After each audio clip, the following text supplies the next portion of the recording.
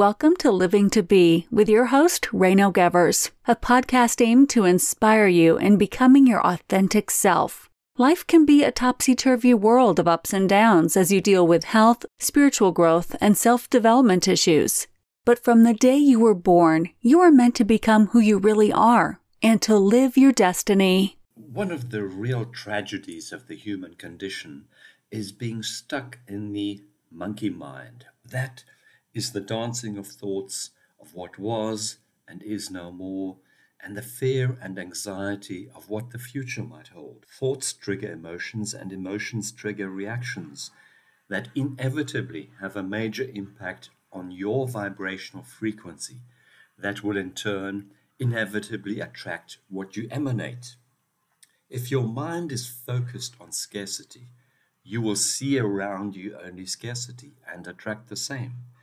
If you are primarily a person in a mindset of gratitude and abundance, you will live abundance and see abundance everywhere. It's what we call the magnetism in the law of attraction. Our culture's predominant messaging, however, is external gratification, which inevitably nurtures a scarcity mindset. Just by putting this age in which humanity finds itself in a historical perspective, we see that we are experiencing unprecedented abundance. If you are a listener to this podcast, you would very likely have internet access, a stove, a fridge, and possibly a supermarket nearby offering a multitude of foods. You are living the life of the kings and queens of the 14th or 15th century. They could only have dreamt of the luxuries you have today. Hygiene, healthcare, transportation, and almost every level of human existence have made immense strides over the past 100 years. Tremendous technological progress has, however, stunted our spiritual growth.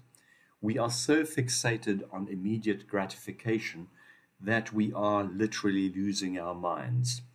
Buddhists call it the attachment to the 10,000 things. We are only confronted with mortality when a close loved one has passed, and otherwise prefer to banish illness, frailty, and death to hospitals and old age homes. In the Middle Ages, death was a constant reality. Fatal diseases were rampant. What we would today term a simple injury could rob the life of a young person within days. Men died in battles and women during pregnancy or childbirth. You were one of the lucky ones if you survived until your mid-40s. This inevitably focused people's attention on the eternal. Some of the greatest artwork and architectural masterpieces were dedicated to the divine and inspire us to this day. Philosophical thought and the teachings of the sages and mystics were timeless in their wisdom. Meister Eckhart, a 13th century mystic and Dominican monk, quotes an unknown sage with the words, "World and time are small things. Unless you transcend world and time, you will not see God." The French 17th century mathematician Blaise Pascal said, "All of humanity's problems stem from man's inability to sit quietly in a room.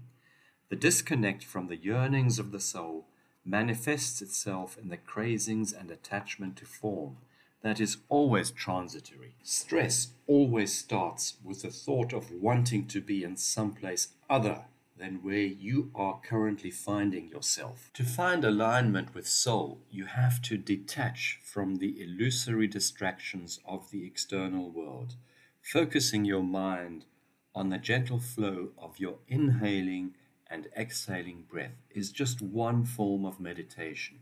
Humming the Om, a prayer or a mantra first thing in the morning or just before closing your day at bedtime is another. Practicing some form of meditation daily has multiple positive effects on body, mind, and soul. Physically moving your body unsticks the mind. Your body posture and physiology are an authentic expression of your mindset. Anybody can see whether a person is sad, angry, kind, happy, or exuberant. Take a walk in nature and open your senses to the sights, smells, and sounds of your surroundings. The green and blue spaces of nature will instill in you the feeling of connectedness and being. Preoccupation with the needs of the ego is a hallmark of our narcissistic culture. Individual needs are prioritized over the needs of community. Fellow living beings and the environment are sacrificed for short-term human needs. Extraction of natural resources is prioritized over preservation and recuperation for future generations. Nationalism, tribalism, factionalism, and other forms of fundamentalism define themselves in a separateness from the other. All the wise sages of old teach us that living a life of service is the recipe for happiness, soul connection, and purpose. The higher we rise in this understanding, the higher we rise in the connection to God, according to Meister Eckhart. The soul returns to God through good and divine works. The 33rd U.S. President Harry Truman once said, quote, "Not all readers are leaders, but all leaders are readers. What you feed your mind with, that you will become." The German poet Rainer Maria Rilke wrote that the dream of your life has been dreamt from eternity. Your life is meant to grow and to become one part of humanity that also is destined to evolve and become on a collective level. Learning and studying the teachings of the wise will make you wise and give you the skill set for your life of service.